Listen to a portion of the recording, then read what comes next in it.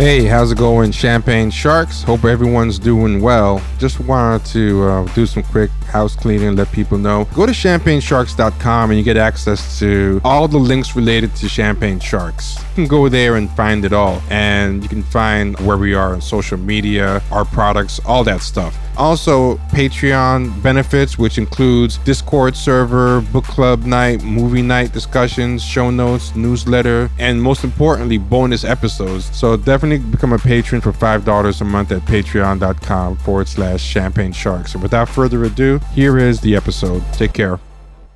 Hey, Champagne Sharks. We are talking today about Ted Lasso. And we were doing an Emmys series about things nominated for Emmys and everything. But this show was airing. The season was ending after the date of the Emmys. So I decided, you know what? It's hard to judge this season without knowing where they're going because it's such a clear season-long arc. So we decided to wait until the finale and then record. So this is actually airing after the Emmys, but I think it was worth waiting for. And my guest today, I'll let him introduce himself and where you can find him. He's been a guest on the show before for the Watchmen episode. My name's Mac. I run the YouTube channel Macabre Storytelling or Macabre Storytelling. We really haven't decided on how to pronounce that word. My YouTube channel, I usually talk about media analysis and a bunch of other stuff, social issues, etc.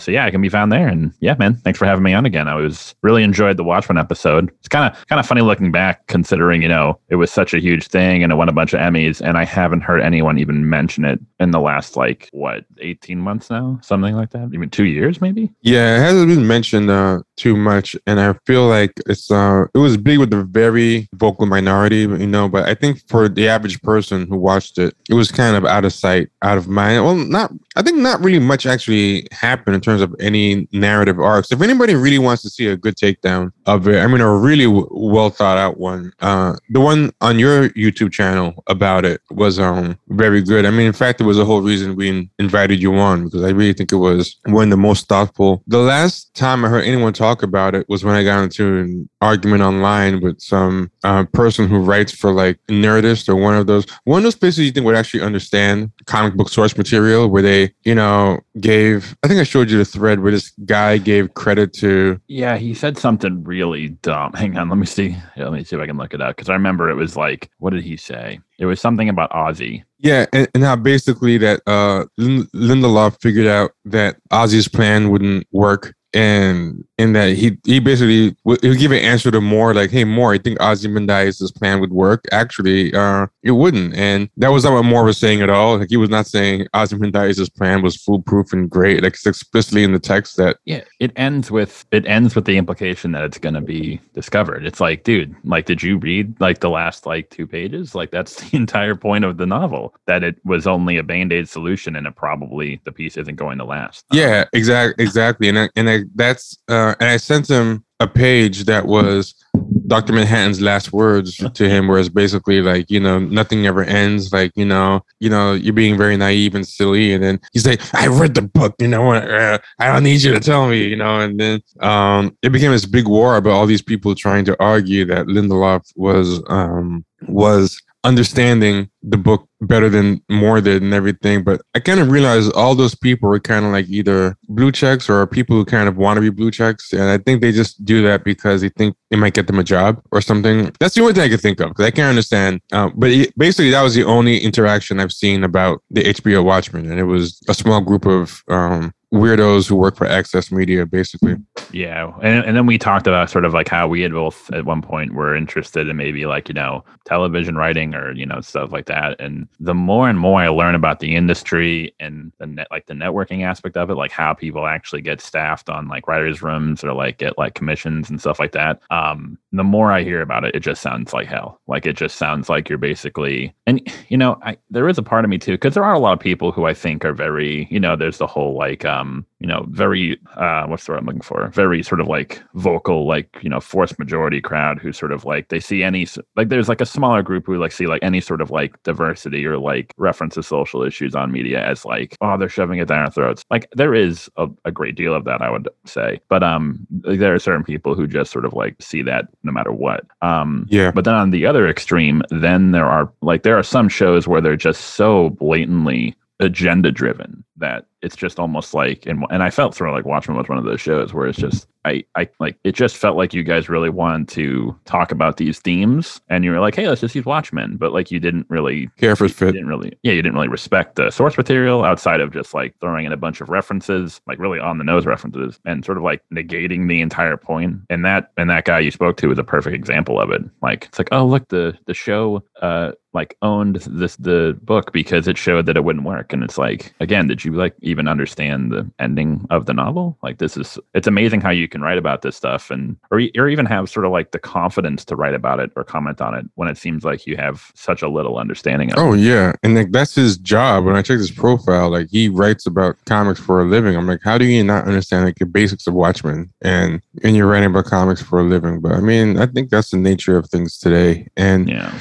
I mean, I think there's a lot of people who want their entertainment to be a think piece, and I personally don't get it. Like I don't even want to read think pieces, much less entertainment like sourced from think pieces. But that brings me to things like Squid Game, which I thought was great because it didn't feel like a think piece. I didn't feel like I was reading a bunch of bumper stickers and T-shirts you would see at like a Hillary rally or something. It didn't feel like that. And again, Ted Lasso, the show that we're here to discuss today, like, I mean, the show can be accused of several things, and I can see it. Like, someone might say it's modeling sometimes, or saccharine, or whatever. I mean, I didn't think so, but I could see sometimes where even for me it was bordering close, but at least it didn't feel like a think piece. At least it didn't feel like somebody had a button list of a bullet list of pseudo-academic or pseudo-therapeutic social issue discussions that they were trying to shove in everywhere. I mean, it talks about things like trauma, self-loathing, and imposter syndrome, and anxiety, and therapy. Like, it has that stuff, but it never really feels, to me at least, didactic or heavy-handed, or to the point that I felt like I was watching robots or just something written by some kind of think piece algorithm. And I would say those are my opening thoughts on it. And I was wondering, we've done pretty much no discussing on the show before this, so I actually have no idea where you ended up falling after watching 2 whole seasons, but I'm curious to hear. I know the exact same way. It's funny because me and my girlfriend just finished up Squid Game, and I think that, and also Ted Lasso, probably more so Ted Lasso,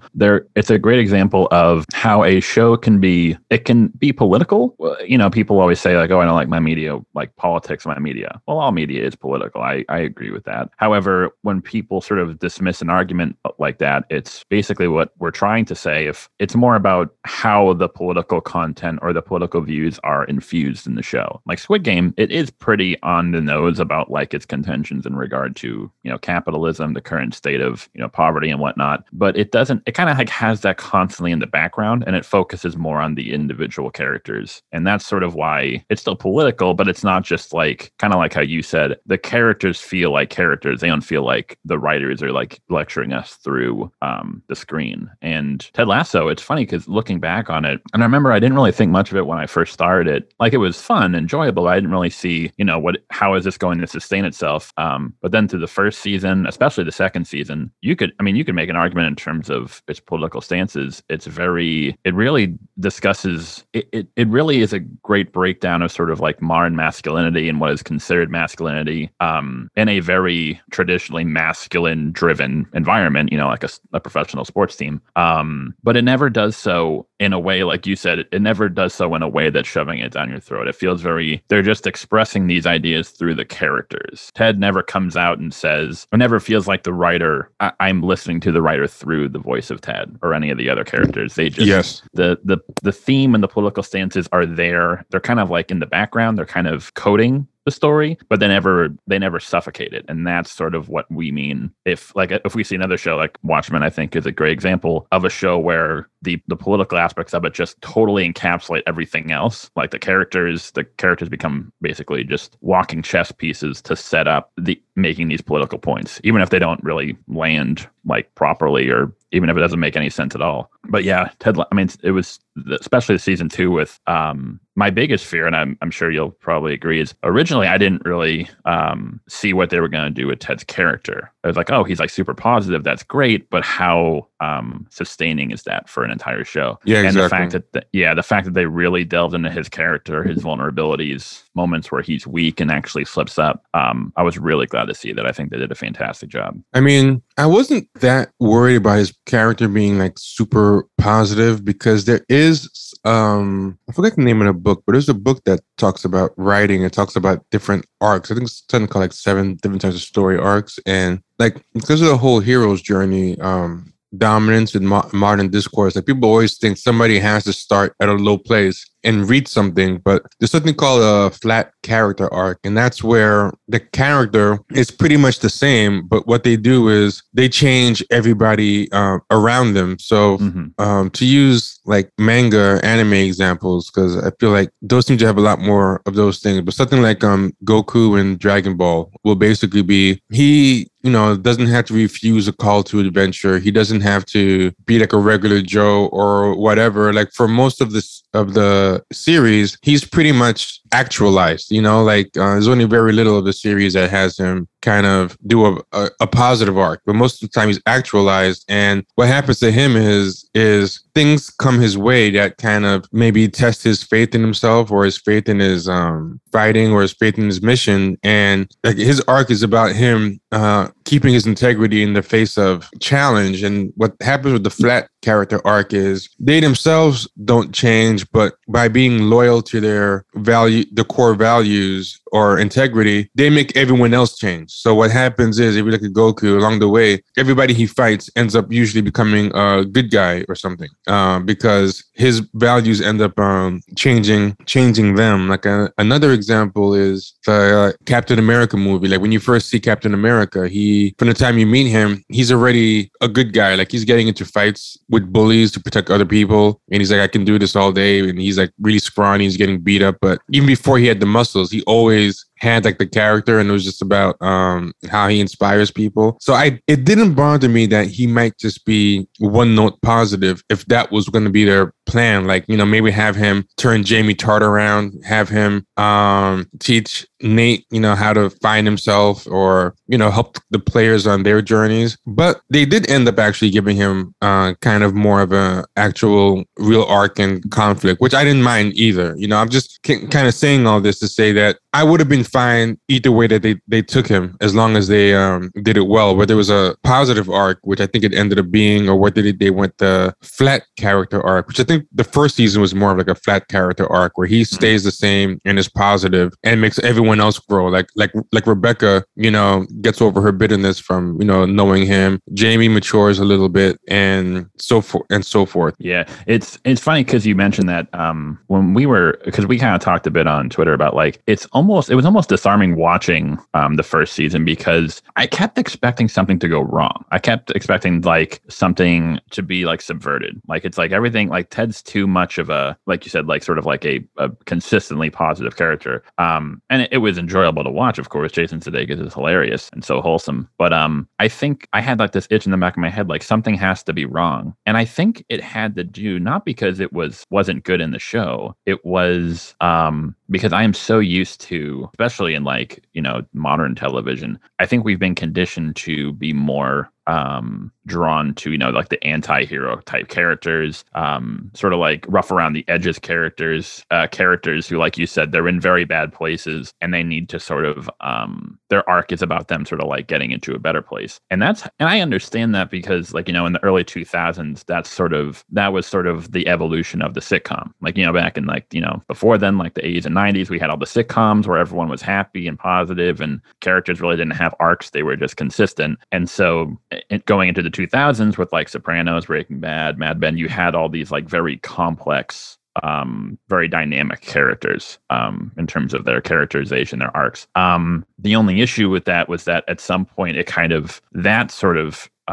show or that sort of character kind of oversaturated the market, where we got another like there were like, how many like Breaking Bad clones are there where it's like, oh, you take like a meat character and then they slowly become more more confident or more aggressive or evil, and that's fine, like they're interesting, but it kind of oversaturated the market. And then so when Ted Lasso came out, I think I was almost disarmed to see a show that was so wholesome. I kind of almost like my brain didn't know like how to handle feel it. I was like, wait, something's got to be wrong. Yeah, I totally agree. Yeah. But then eventually, like you and I said, eventually it won us over. It's like, it's one of those shows where like, once you kind of give into it, once you kind of just accept it for what it is, as opposed to like what you think it should be based on other television, that's, I think, really when the show wins you over. Yeah, I agree. And being that this is such a, positive love fest so far, I want to say up front that I did have some problems with it. And I'm not 100% sure if the end of the season solved those problems. And I feel like it's kind of like Empire Strikes Back or something, where it's like, in one sense, you can feel it's better, but because it kind of ends on a cliffhanger, you're not really sure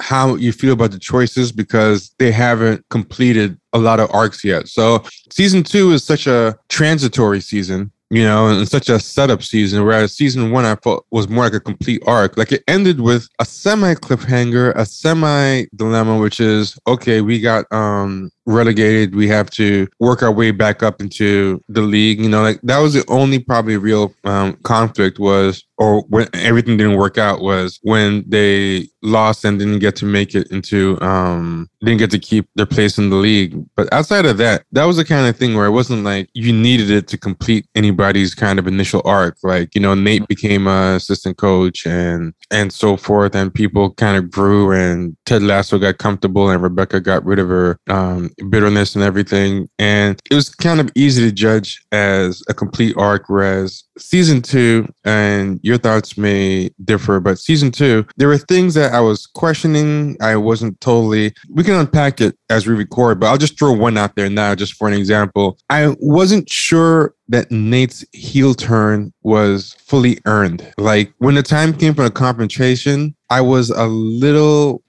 disappointed, not in the acting. I think the Nate actor sold it very well. I think Jason Sudeikis acted very well in the scene, but the extent of his bitterness and anger, I just felt like he would justify it better, and it was like, I felt there needed to be a little bit of a better explanation. They did their best to kind of seed it and foreshadow it throughout, the season, like, his scenes with his dad never approving of him, and, little things with Colin and the new guy who took his place, and how some players used to treat him in the previous seasons and everything. But yeah, there was something, but I don't know how hard to judge that, because that might be getting more unpacked or made explicit in, season 3. But like, what I thought was going to happen was, I thought when his strategy did end up winning, all the players started cheering him on. He would kind of realize that, he was being a dick or something, and they didn't take that easy way out. They had him stay upset even after winning and everything, but that just confused me more. I'm like, okay, why is he still upset? There's a lot of possible reasons, but they didn't give me any that are fully explaining this to me. And I don't know if that's on purpose because they're still going to unpack that more, or if they really thought that what they gave us was a good enough answer for everything. It's funny because you say that, to go back to your point about, like, season 1 being more of sort of like a, like it having sort of like a more like, satisfactory resolution, where season 2 is more more set up. It's more like generating conflict for future seasons. I definitely felt that. I personally enjoy that with shows. I really dislike, and I understand there are certain aspects of shows where it's like, oh, we don't know if we're going to be renewed next season. So we kind of we can't have too many loose threads hanging. But Ted Lasso, I think it got renewed for season 3, maybe even 4. So I think that gave the writers more confidence to say, okay, we'll have time to sort of like develop this. And I really appreciate that. I think that's sort of one of the biggest issues with a lot of television, is that they're always sort of like, for not like, outside of like big shows like Game of Thrones or something like that, or Better Call Saul or something, with like a very large following. When it comes to smaller shows, there's sort of like a lack of not really confidence, but a lack of security in terms of, hey, what if we're trying to set up a 3-season arc and we get to cancel after 2 seasons? And I understand that can be sort of, it can kind of keep the writers on the balance beam, I guess you could say. They're always sort of like, they're always wary of that. So I appreciate the show doing that, kind of leaving things more open for season 2, for season 3. I'll say this. I don't mind the things that I'm talking about, loose ends for season 2, if they are deliberate loose ends, as in, we know we didn't answer these particular questions because that's to come, and we're setting that up, you know. My worry, I guess, is more if the loose end is not deliberate, as in the explanation that we got, which is that Ted abandoned him and set him up to fail or whatever. If that's supposed to be the satisfactory explanation for the heel turn, there's not going to be more kind of psychodynamic exploration of what exactly is he talking about, where is that coming from. Then it'll disappoint me, but it's too early to say, you know, because because that happened to me recently with the show I May Destroy You, where the first 4 episodes, there were so many things that kind of felt like plot holes to me, and I was writing them down and telling someone like, this is so stupid, like nobody would do this, why would somebody do that? But then by the last 3 episodes, they actually had people reflect on everything he did in the first 4, and you realize that the writer actually knew that they were presenting like, you know, these unlikable or things that didn't make sense, and was planning to, you know. So I'm trying to keep that same faith that I didn't have, you know, with I May Destroy You with this, where just because they seem to have addressed something, but did it not fully satisfactory, it doesn't mean that they don't know that that wasn't a fully satisfactory answer yet, and that they're trying to tease out more growth by eventually answering the question. Yeah, I'm definitely someone kind of going back to the whole thing. It's very similar to like if I'm watching a show, it's hard for me to judge it like season to season or even episode to episode. Sometimes I kind of have to wait until the whole thing is out to kind of give everything context, and that's kind of hard because like you have to wait like, you know, like maybe 5 years until this whole series is out and you can judge it. But exactly, as shows now more and more are becoming more of like not just individual episodes, not even individual seasons, but sort of like parts to a whole. And there's like a very sort of like a very deliberate plan or structure to it.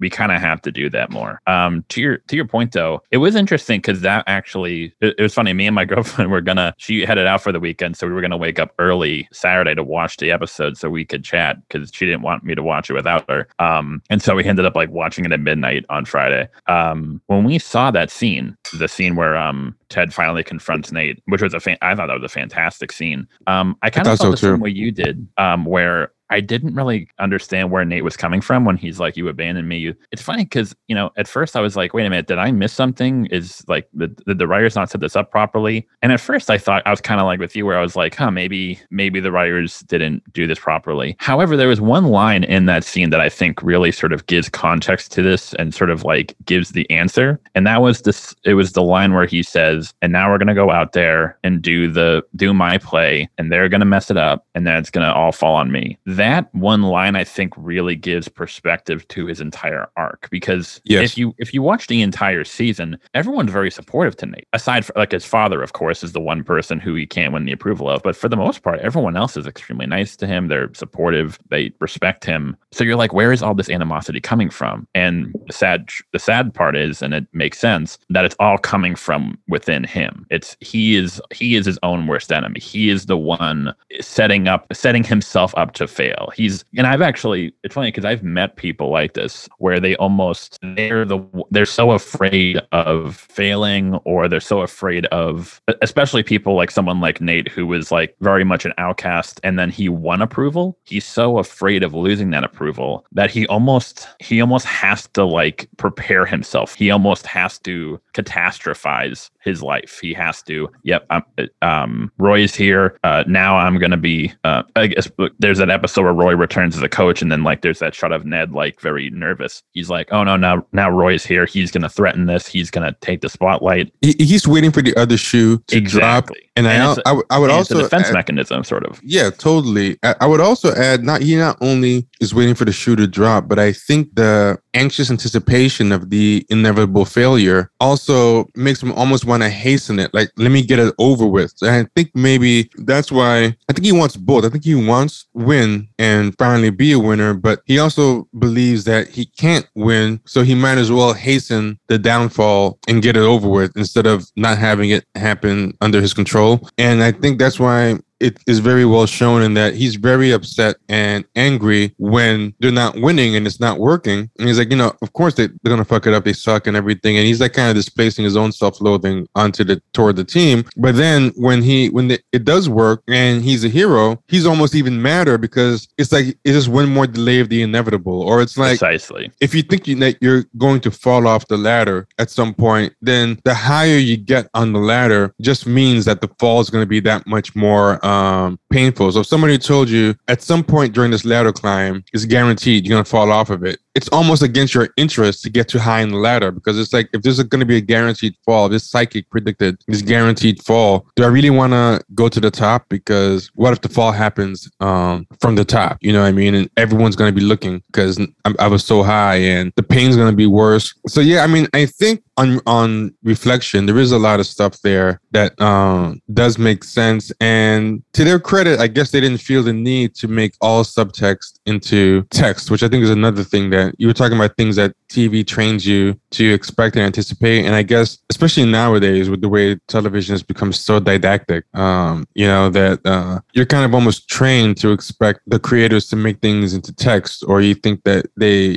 didn't see it, Mm-hmm. And, that metaphor for the ladder is perfectly put, because, I did a video a while back on dating and red pill and pickup artists and all that. And one of the points I get a lot from, young men who were sort of scared about dating is that they're so afraid of the hypothetical heartbreak that they won't even try and get a relationship. So like the way you put it, like the more invested, the higher on the ladder I get, that just means the harder the fall is going to hurt. And that's sort of, I think, what's happening to Nate, where he's like, things are good, but he's so paranoid about it being ripped away that the better it gets, it conversely, ironically, it makes him more anxious. And like you said, like that scene where his plan works and he's going to get all the credit, but then he hates it. And it's because, as you put, he knows as it's going to get better. We're going to the Premier League. Eventually this is all going to fall and collapse. And when it does, it's going to hurt 10 times more than it would have. And that is such a heartbreaking mindset that a lot of people who are damaged have, or who have been victimized in their life. They always are sort of, and it's a defense mechanism, and they're preparing for the worst. But that unfortunately sets them up to not being able to live their lives. And that it actually ties back perfectly to season 1 with Ted. The finale is called it's the hope that kills you. It's the optimism. If you don't have any expectations, if you don't strive for anything in your life, well, if you don't get it, then you're not disappointed. It's wanting something and not getting it that leads to disappointment and heartbreak. And it seems like with Nate, it's that he's so afraid of that heartbreak that he doesn't want to put himself out there. He doesn't want to put himself in a position where he can suffer that heartbreak, that the good things being ripped away from him. And it's funny because, and to your point, about it, the show being, it's funny because in the first season, a lot of the lessons felt a little bit on the nose, whereas with Nate's arc, it was so subtle. It was when it first happened, I was when he was yelling at Ted, I was like, where's all this coming from? But then as I thought back on everything that he had gone through, it all started clicking. It all started falling into place with his father, with Roy coming back, just little things here and there, like his arc in season 1, how he was treated by the team. It all just sort of clicked into place. And I think that's also why something I heard from a lot of people is why they were a little bit surprised why Ted didn't say anything in that scene, why he just let Nate sort of go at him. And I think because Ted realized, how you put it, this is misdirected anger. He knows that Nate isn't mad at him, he's mad at himself. And he's not, I think Ted was almost sad in that scene, not for himself. He wasn't angry. He was more sad for Nate. What happened? Why are you doing this to yourself? I was going to say, but I think what's ironic about that is I think that kind of pisses Nate off even more, because I think Nate even kind of feels that, that he's feeling sorry for him. But then I think that almost makes him, for example, I think a good scene was Roy, when he tells Roy that he kissed Keely, and his reaction is very different. He's like, I forgive you, Nate. And he's like, but you were so mad at Jamie for so long. And it's kind of that reminded me of, to bring it back to the whole dating thing, because you brought up a video you brought. I think a similar thing is the whole nice guy thing. It's almost like being called nice guy. It's okay, you don't even see me as a threat. You don't see me as someone to even take seriously enough to get mad at. Like, so, he kind of wanted to be punished. I think part of it was for the self-loathing reasons, but he also wants to feel like he is enough of a threat or something to be mad at. So I think even if he was able to register on Ted's inability to be angry at him or whatever because he felt bad for him, I think instead of appreciating the empathy, it would almost make him angrier. And something that's very important about neurosis and mental health issues or struggles or neurotic struggles is that I remember somebody put it to me that I thought was very helpful to understand. He's like, the problem with any of those types of neurotic internal struggles is that you're being pulled in two directions. It's like, for the guy who, say, for example, is a sex addicted compulsive cheater, his problem isn't that he always wants to cheat on his partner or wife. His problem is that there's a part of him that desperately wants to be monogamous, and there's a part of him that desperately wants to, sleep around and stuff. And he just wanted one or the other. He wouldn't have a problem. If he just wanted to be monogamous and didn't feel the urge to, go around and do all this stuff on the side, he would just be a happily married person. If he just wanted to be like a super hoe and just, sleep with everything out there, he could just go out there and do that and never get married. But the problem is when you have two desires at once, and you can find that with almost any neurotic fixation or personality issue or, whatever you want to call it, is that there is this kind of tug of war in you where you want cognitive dissonance, and that's the thing with Nate is that if Nate just wanted no responsibilities and to not have the pressures of winning and not, be a winner, it would actually be easier for him. He could just sit in the locker room and keep that first job he had. But he's someone who actually genuinely wants to be a winner. He wants to be important. He wants to break the streak of, being a loser or whatever, but he's also afraid of winning. And I think they really captured that well, in that he had a bad reaction no matter what happened. When he was losing, he had a bad reaction. When he was winning, he had a bad reaction. But yeah, I mean, as much as we talk about how much he is afraid of the fall, the higher he gets off the ladder, I think it's also important to emphasize he's afraid of not going up the ladder as well, and that's like the problem. If he wasn't compelled to go up the ladder, it wouldn't be a problem. He could just be like, well, since I'm afraid of the fall, I'm just not going to climb it. But he wants to climb it. He wants to win. But he's deathly afraid to do so at the same time. And I think, that's very important to keep in mind in his arc. And it just causes more turmoil for him because he does truly, like that scene, especially where he's like chewing out Ted. What's so great about that, and Nick Mohammed does an excellent job, I think, is that, and I think this is sort of why, again, people were like, why didn't Ted say anything? During that performance, you can tell, like, when Nate is saying these things, he's like being torn up inside. I don't think he likes the person he is in that moment.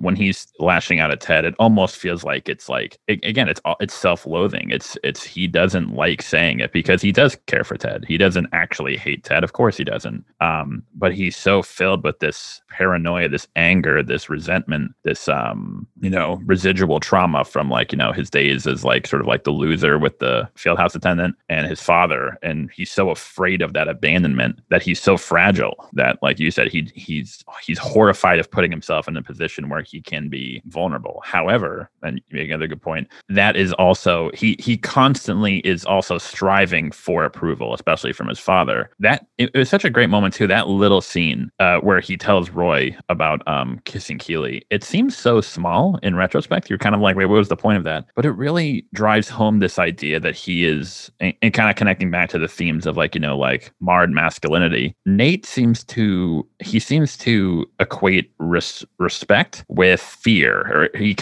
he feels as though because Roy does not see him as a threat, that means that he's weak, or that Roy doesn't respect him in a way, which is such a, that's such a traditional, like, sort of like toxic masculine trait of like, oh, you have to be a threat to people for them to respect you. The people have to fear to respect you. I think that's actually something that the show has been breaking down ever since its first episode, where respect isn't about like being afraid of someone. It's through mutual understanding. It's through showing empathy, understanding people, just listening to them and understanding their viewpoint. But Nate is still stuck in this toxic view of, instead of seeing it as Roy's like, wow, this is a great friend of mine who is forgiving me for this because he understands that it was a mistake and it wasn't a big deal. He views it in this through this warped perspective of no, this means that he doesn't view me as a threat because he doesn't respect me as a man. And that is such a toxic, and it kind of going back to, how he's like a self-sabotager, and Nate, that's all in his head. No one's actually saying that to him. No one even thinks it. Not Jamie, not Roy, not Ted, not Higgins, not Beard. It's all Nate. Back to your point in regard to, people who are self-sabotagers. I think sometimes people they sort of like misdiagnose the issue there. Like people, like let's say you're in a great relationship and you start like neglecting your partner or even like cheating on your partner. In many cases, that might just be because the person's a piece of crap, like because they're a bad person. However, at least in my experience, when people do that, when they push away their partner, it's more because they don't feel as if they're worthy of the love. They feel like this person is treating me well, but I don't deserve it, so I need to push them away. It's a really weird psychological. I really think it's sort of like a defense mechanism. They don't feel as though they're worthy of this, and they either don't want to hurt the person or get themselves hurt, so they just try and squash it before they get too attached. And that I really think, and again, I almost feel like it wouldn't have worked in Ted Lasso in regard to Nate's character, had the entire season especially not focused on therapy and mental health. I think with having that in the sort of like the milieu, sort of like, in the background, that theme being present, it makes you sort of see Nate's arc. Because without it, I think you would look at Nate's arc and be like, wait, what's going on? Where is this coming from? But then adding in everything that Ted has talked about, Roy, Jamie with his father especially, and you have all like this sort of like repression, self-sabotaging, self-hatred, self-loathing. It really, that all sort of coats Nate's arc and really allows you to understand what's going on. But I do agree. I think we're going to get a lot more deep in his psyche come season 3. I don't think he's just going to be like a stock villain. I think we're going to see a deeper dive into like what's really going on with him in season 3. Yeah. I agree. It's gonna be pretty interesting. I mean, it was pretty well foreshadowed when the husband, I always forget it, Rupert. Rebecca's ex-husband Rupert, when he's talking to her during the funeral, when he's talking to Nate during the funeral, it's pretty clear he's probably asking him to come over to his side and everything. But yeah, it's pretty interesting in that when you look back, there's a lot of emasculating moments that happen, with the table in the restaurant, with the guy Jan making a comment about that isn't kind of emasculating to have another man buy your clothes. But because we're kind of trained through sitcoms, there's a character that's like the ex character, and that's just how you talk to them. And their thing is just being emasculated all the time because that's just their character. Or like the dumb character, like, Coach or Woody on Cheers. And people will straight up make jokes that they're dumb to their face in the show, and they just like laugh it off, or they don't react because that's what it's supposed to be, like the dumb character. But in real life, if you're the dumb guy like Coach or Woody or Joey from Blossom, or whoever you want to use as the example, people constantly calling you dumb would probably start getting on your nerves. Like, you would just accept that role as it kind of reminds me, someone made this funny skit on YouTube about, it's called RDC World. That's the name of the channel for people who want to look for it. But it's like when you find out you're a side character, and there's like these two characters, and they're like characters out of an anime. Like the actors are playing characters in a made-up anime, and one character thinks he's the main character, and then they approach the villain, and then the villain's like, so finally you're here, Joseph. And then the guy's like, why are you talking to him? I'm here, like, and then the guy just keeps talking past him, and he goes, oh no, don't tell me I'm a side character. No, I can't be a side character. And he's like, no, but I beat up the last guy. He goes, oh no, but the side character always beats the second to last guy. The main character goes, no, I'm not a side character. But he just keeps like trying to interject in the conversation, but it becomes increasingly clear that he's a side character. And then at one point, both the villain and the other guy, who's his teammate, both disappear. And he's like, holy crap, where did they go? Oh, they're just moving too fast for my eyes to see. And then once that happens, he goes, shit, I am a side character. That's always, you know, in the anime, like the final sign. Like, you know, the main character and the main villain are both moving so fast that none of the other characters can see them move. So he finally realizes once and for all, like, and then he's like, damn, I should have known when, you know, when the name of the anime was called Richard, you know, like the other guy's name. But I think it's kind of like realistic. Like most people don't, everybody thinks they're the main character, or everybody wants to be the main character. Nobody actually expects to be the comic relief or the dumb guy or the supporting guy or the side character, you know, but and I think that's what's kind of realistic about Nate. Like all these signs were there, but we just kind of thought about Nate the way he complains that the characters in the show think about Nate. Like, oh, that's just Nate. You know, he's okay with it. Or it doesn't matter that someone says something kind of, and when you look back on it, there's like a bunch of little things. Like, for example, Ted in an earlier episode says something like, oh, that's why we should get one of the big dogs to talk to him about somebody who's upset. And then Nate's like, I can do it. And then like Ted like laughs in his face, you know? Yeah. And at the first time, I just like, oh, that's a funny piece of comic relief, you know, like something that would happen to like Dwight in the office or something, you know. But realistically, people don't want to be Dwight. And when they feel like they're Dwight, they push back against it. So yeah, I think something you touched on earlier is that a lot of the problems that we might feel occasionally with this show come from our own conditioned expectations from watching other shows more than anything the show actually did wrong. Yeah, you know, it's funny because I didn't even I totally forgot about it until you mentioned it. That whole little thing about Ted buying Nate a suit, like it was hard for me to almost like understand, like, oh, isn't that infantilizing? Isn't that like emasculating? I'm like, and here I'm sitting here like, why? Like I can see, like, I mean, that's just like me personally, but I can see how in Nate's view, with his sort of like his outlook, his sort of like, you know, that's sort of still toxic framing of anything that someone might do that's nice for me or that's kind is sort of, it's like it's emasculating. It shows a lack of respect, and that's a horribly toxic outlook. Like because every single time something good happens in your life, your brain will sort of like default to, this is bad, something is wrong here, there is a nefarious intent to it, and then in the final scene it was like, yeah, it's like you get all the credit and then they're gonna fail and then I'm gonna be the one who takes the blame, which like it doesn't really make any sense. But basically what he's doing is like he's been conditioned to always think of the worst possible outcome. And he kind of like, again, like you said, he has to prepare himself for that. He has to squash it before it happens because we might as well get it over with so it doesn't hurt as much as it would down the line. He can't just accept other people's friendship, kindness, forgiveness. It's always framed in this weird, like, oh, I'm being emasculated. Oh, I'm not respected. And that is a horribly toxic. And it makes perfect sense given his past, how he used to be treated in the locker room, his father. Yeah, man, the more I think about it, like, it's actually incredibly well done. It's it's way more subtle than I would expect from even most shows, I would say. Oh, yeah. Yeah.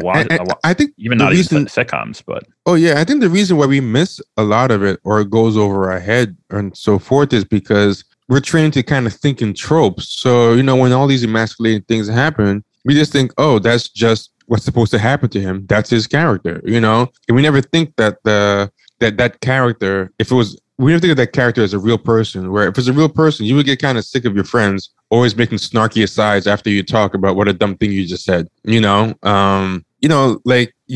So I think that's kind of what happened. There's a lot of things happening, but the reason why they kind of got forgotten is because we're just used to that type of character. You know, he's like an Urkel. People always like, you know, making fun of Steve Urkel to his face or wishing he would leave, and he just is oblivious and just powers through like nothing happened. You know, it's for the benefit of the audience, but there's a person on the other end of that. You know, those things in real life add up. And I put a link in the chat of something I found while we were talking, and it's interesting. The actor Nick Mohammed, he actually made a post where he did this list. Let's look at Apple Notes list. He made this little list of all the microaggressions that have happened to Nate that people might have missed, and it was pretty interesting, you know. So it kind of shows that he's thinking about these things himself, and that, you know, the writers have been thinking about it and stuff in the script. So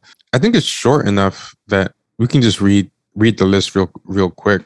Well, there's one in there that, just to highlight it, it's so perfectly kind of what we were talking about. Speaking of which, when Nate spits, because I remember him doing that in the show, like when he would spit, he's both physically and metaphorically spitting at himself. Like when he spits himself in the mirror. Oh yeah, he did do that. Yeah, it's all a spiral of self-sabotage and self-hatred.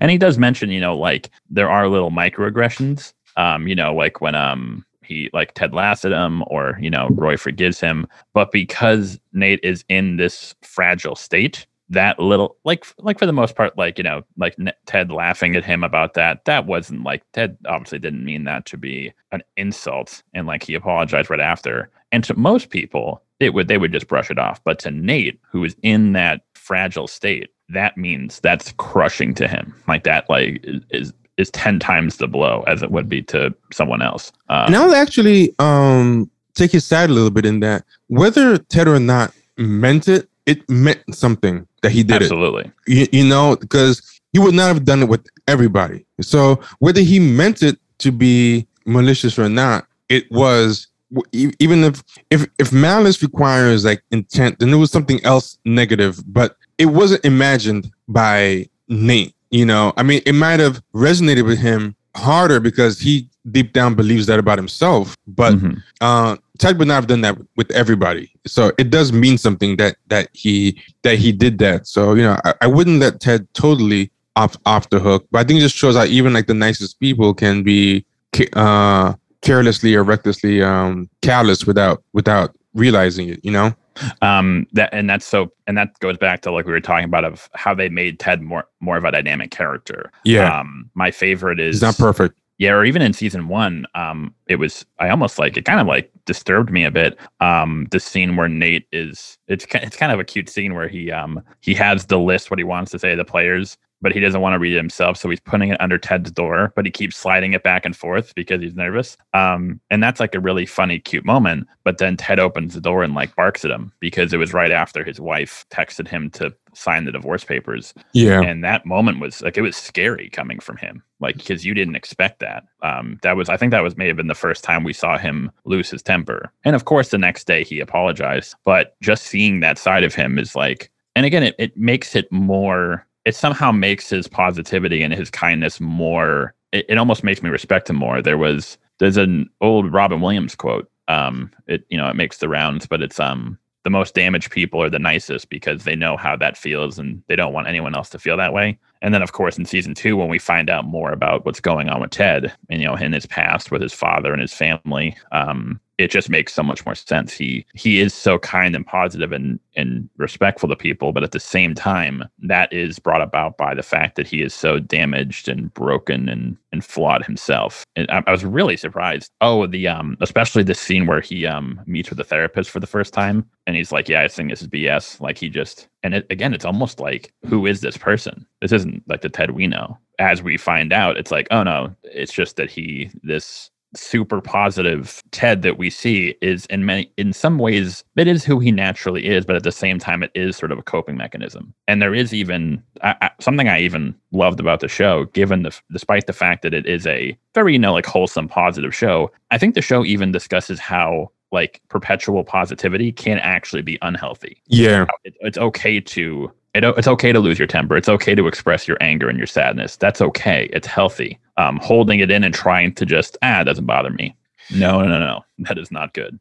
Yeah. And I think that's kind of a problem, that it's another example of something that we as viewers get trained to expect because of how so many writers do it. Another example is this. I think it's more of a recent trend, more than anything, but this idea of if someone is depicting something, they must be endorsing it, you know? And so because they spent the whole season depicting his kind of almost toxic positivity, we just assume that, you know, these creators are blind to the possible downsides of that. But if you but they make it more explicit, in this season through that storyline. But if you look back, you do get hints that they understood it even back then. Like one example being like when he blew up at Nate. And I think that blowing up at Nate came from, when you make yourself too positive all the time, sometimes when you do break, you almost all that pent up rage, kind of erupts, and sometimes it erupts at the wrong person. But, there's like little hints of that, they understood that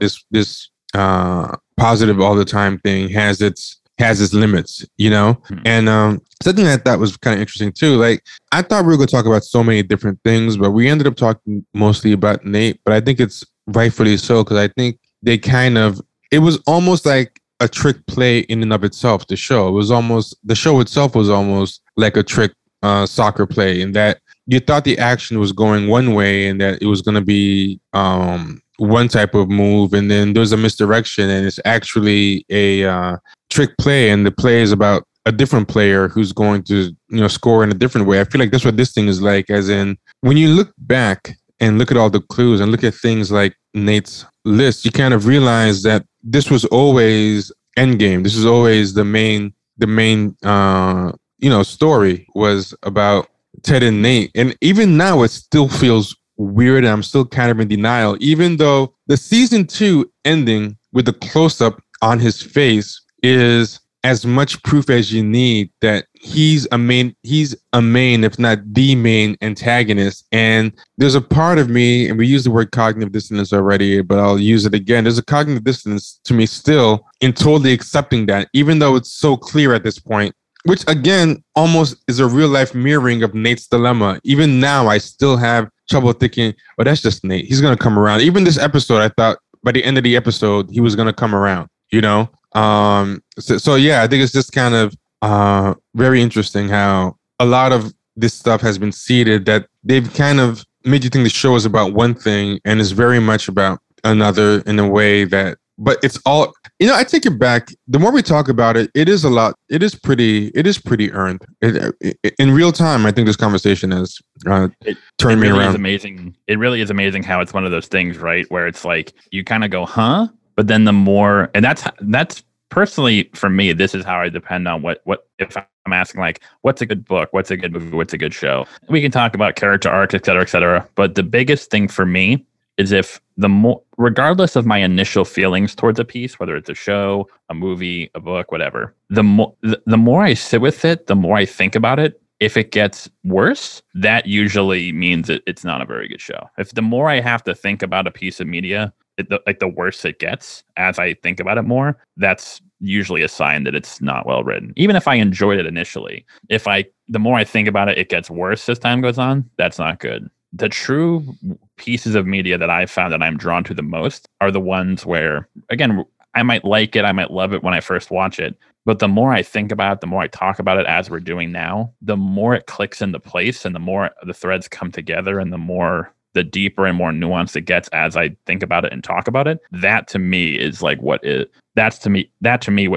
differentiates like an excellent show from just like an okay show. And I really think, and to your point exactly, like I didn't even realize it until reading this, but that Nick Mohammed put up, I couldn't believe it when he said it. The only single scene that Nate and Ted have together in season 2 is the last one. And I didn't notice that either. I was like, holy crap. Like, and especially considering they had a lot of bonding in season 1. And I'm like, oh, wow, and like you said, it kind of sneaks up on you. You don't realize this is happening. Kind of like Ted in a sense. He doesn't really realize what's happening with Nate until he gets that text from Trent. Like Ted didn't realize that Nate was mistreating the other football attendant, the young kid. He wasn't really aware of that. He wasn't really aware what was going on with him and Keeley and him and Beard. And so when it happens, I think Ted, as much as it is misdirected, I do think in that final scene, Ted is sort of, actually, you know what? Maybe I was neglecting you a bit. Like, I didn't even realize you were hurting this badly. Yeah, like, he's not taking it personally, but he's like, maybe I did, maybe I don't. I really didn't realize how much you were hurting, what was happening. And maybe that is a failure on my part.